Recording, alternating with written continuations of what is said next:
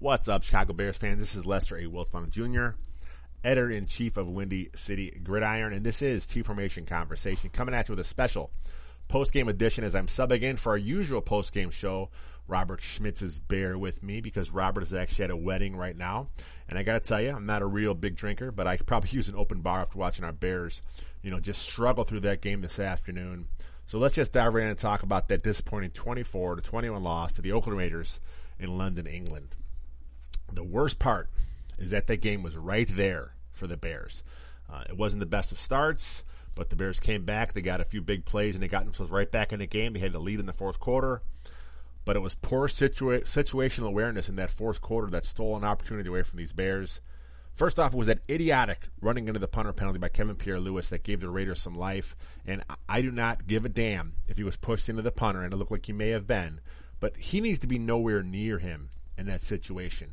Know what's going on in the game at that time. Late in the fourth quarter, the Raiders were just going to punt the ball away to the Bears, would have gave them good field position with a chance to run the clock out.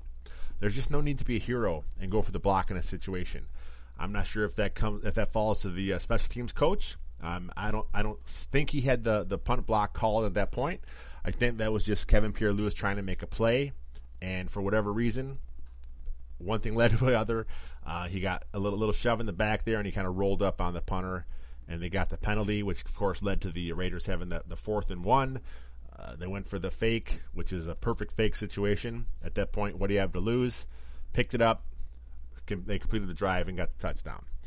Then, of course, there was that garbage interception from Chase Daniel, and again, I do not give a damn if the wrong route was run by Anthony Miller, because that's a pass that never ever should have been thrown. There are at least 3 Raiders on the sideline there. So Chase Daniel has to know the situation. He has to check it down or throw it away and then work the offense into field goal range. Just brutal. But a football game is 60 minutes, and those were not the only 2 things that cost the Bears a victory. It was a team loss, plenty of blame to go around from the players, lack of execution to the coaches for their game plan. But before I get into what the Bears did and didn't do, you got to tip your hat to Raider head coach Jon Gruden, because he had his team ready, both sides of the ball, and it was excellent execution from his players. I thought his game plan on offense was particularly well.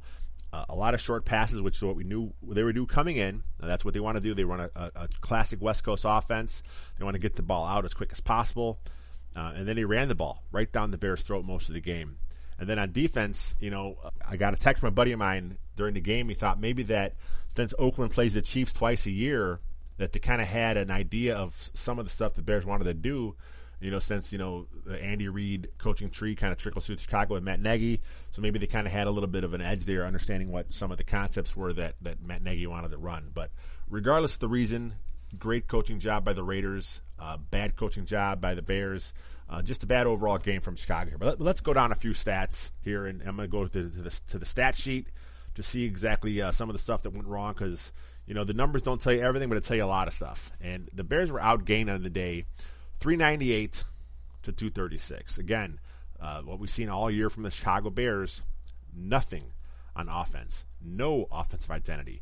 They can't get anything going, and that's how it's been through their 3 wins and now their 2 losses.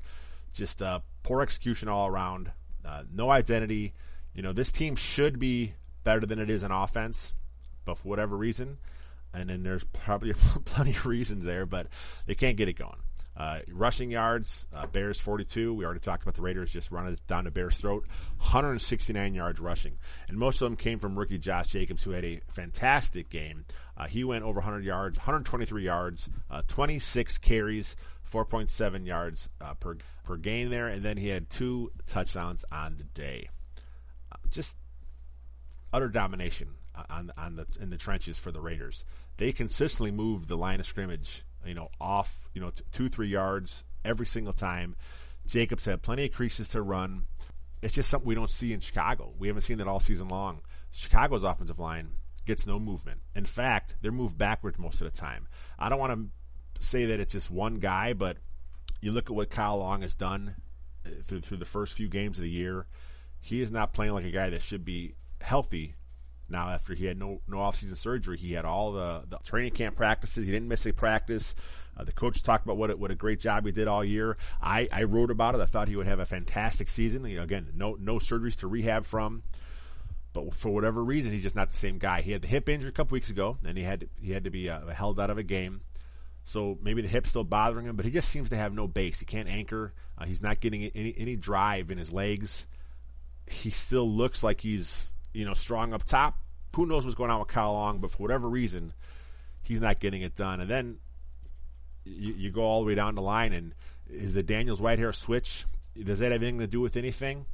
I personally don't think it is. I know the first week of the season it looked like it had some troubles there. The Packers exploited some of their inexperience in their new spots. But, they haven't been too bad, moving on. Daniels does get pulled back a couple times, but if you watch him, he's more good than bad. And the same with Whitehair. The tackle play has been pretty bad this year, I got to say. Bobby Massey has not been able to get his hands on anyone, and he doesn't have the quickest of feet. So if he doesn't get his hands on you as a defender, the defender's going to make a play. And we've seen that more often than not this season. And then, of course, left side, Charles Leno Jr. I think I saw a tweet come across. I forget who it was from, but he's leading the league in penalties this year. He doesn't agree with those, obviously. I know the refs and the NFL has kind of decided to make a sticking point going after holding this year. And Charles Leno has been getting caught quite a bit. He had 3 more penalties today. And then speaking of penalties, the Bears had 10 as a team for 75 yards, and the Raiders only had 6 for 69. But it's those penalties are just they're drive killers. They're putting the Bears in bad situations. And when your offense is struggling, as bad as the Bears' offense is, they have to be perfect. You can't make penalties. It's not realistic to say because you're going to have some mistakes pop up here and there, but they mount on top of each other when they're one after the other. When you have no yards on a first down, you're stuck in 2nd and 10, and then all of a sudden you got a penalty, and now you're back even further. And that's just a no-win situation when you have a hard time getting the ball downfield in a passing game, when you have a hard time making any holes at all in the running game. There's just nothing you can do as a play caller. And speaking of play calls, I'm not sure if this was the best game plan to start off the game from Coach Matt Nagy. But you got to hand it to him in the second half. He did turn things around. Sure, that was helped out a little bit by the Raiders making some mistakes. But there were some sustained drives there. I thought he had a few creative things done where he got some guys open across the middle. But we're just not seeing enough of it. And it's a team game.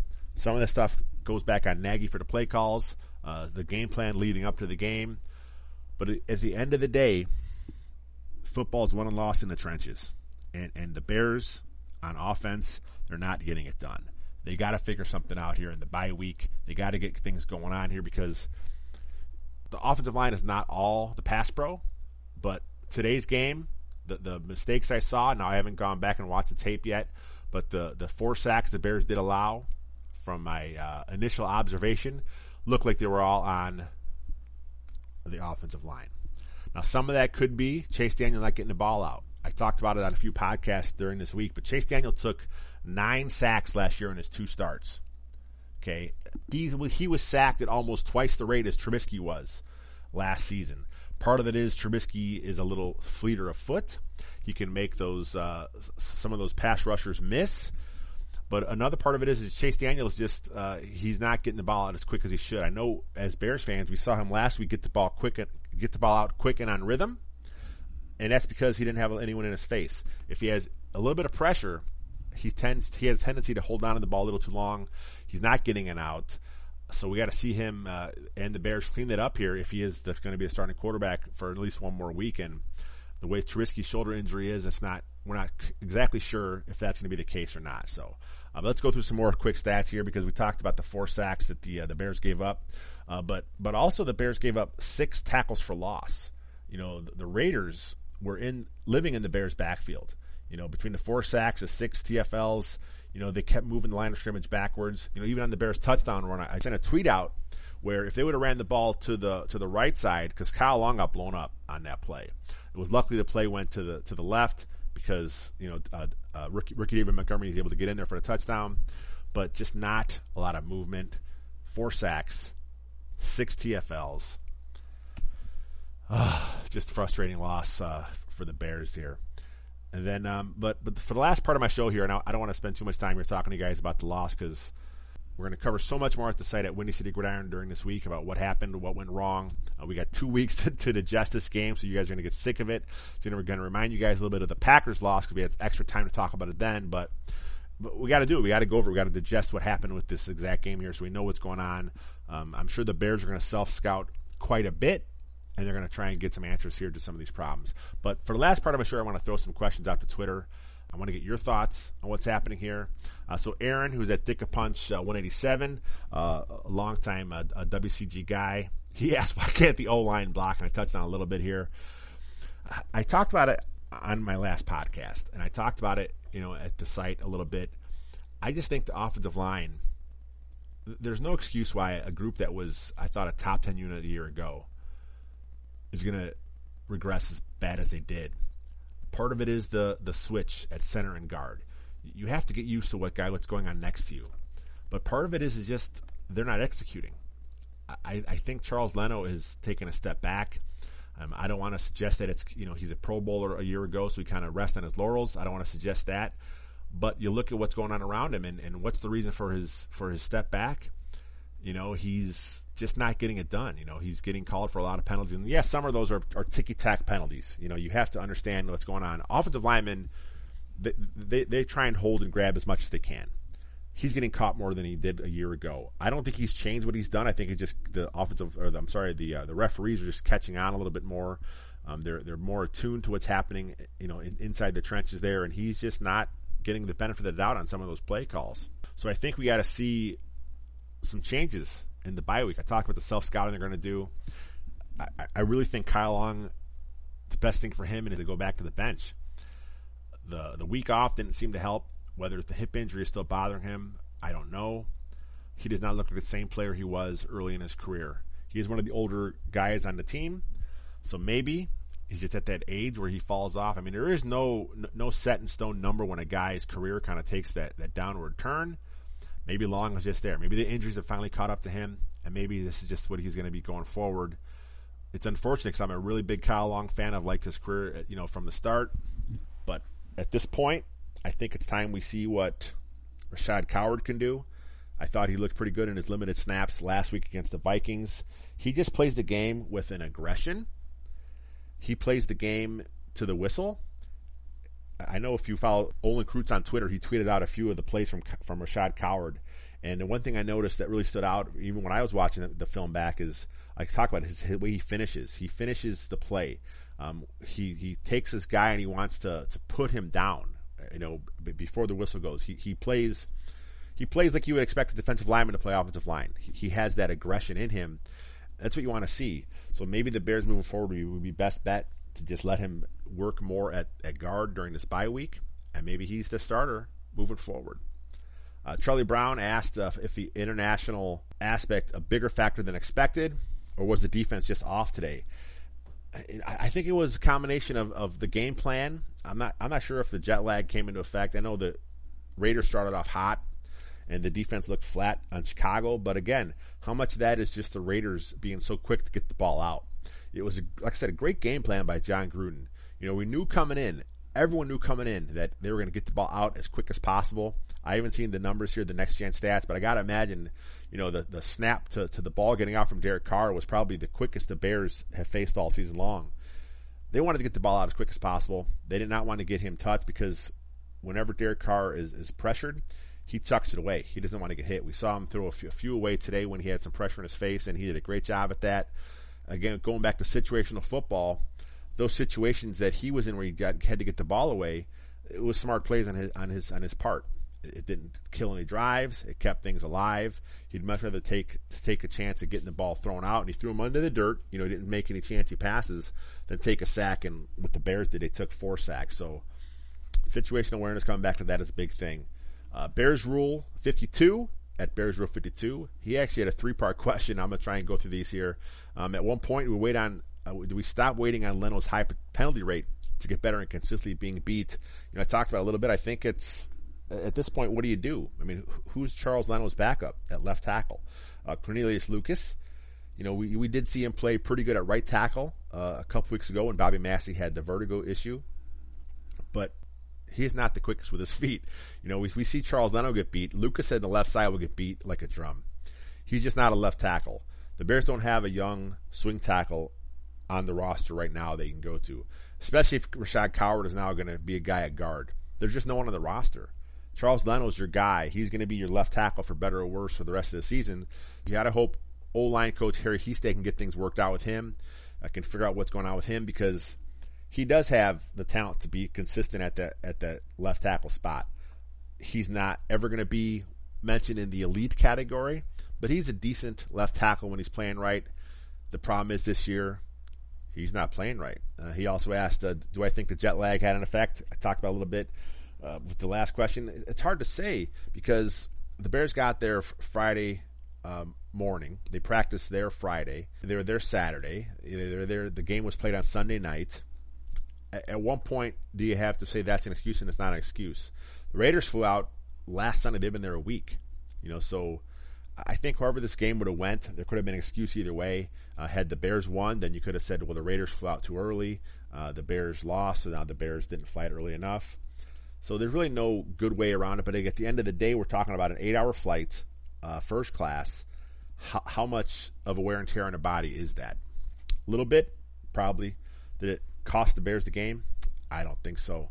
And then his third question was, why did the Bears defense struggle against the run in London when they did so well last week against the arguably better Vikings running game? Man, I wish I had the answer for that. I think they got bullied up front. I tweeted out about it earlier. The Bears line on both sides of the ball was bullied all afternoon. They had no answer for what the Raiders wanted to do, and it's unfortunate because the Raiders do not have a very talented line. They were missing their starting right guard. Their left guard, Richie Incognito, is a veteran who's been a good player in his career, but he's in his 30s. He's not the player he once was. They just got bullied up front. Do you want to blame it on the jet lag? I guess you could. You want to blame it on maybe they overlooked the Raiders? That's a possibility. But ultimately, I think that Raiders just executed better than the Bears did. And they pushed them off the ball. They run kind of a similar scheme with the zone blocking stuff, and you saw them consistently move. The double teams worked. We didn't see any of the big flash plays from anyone on the Bears D line today.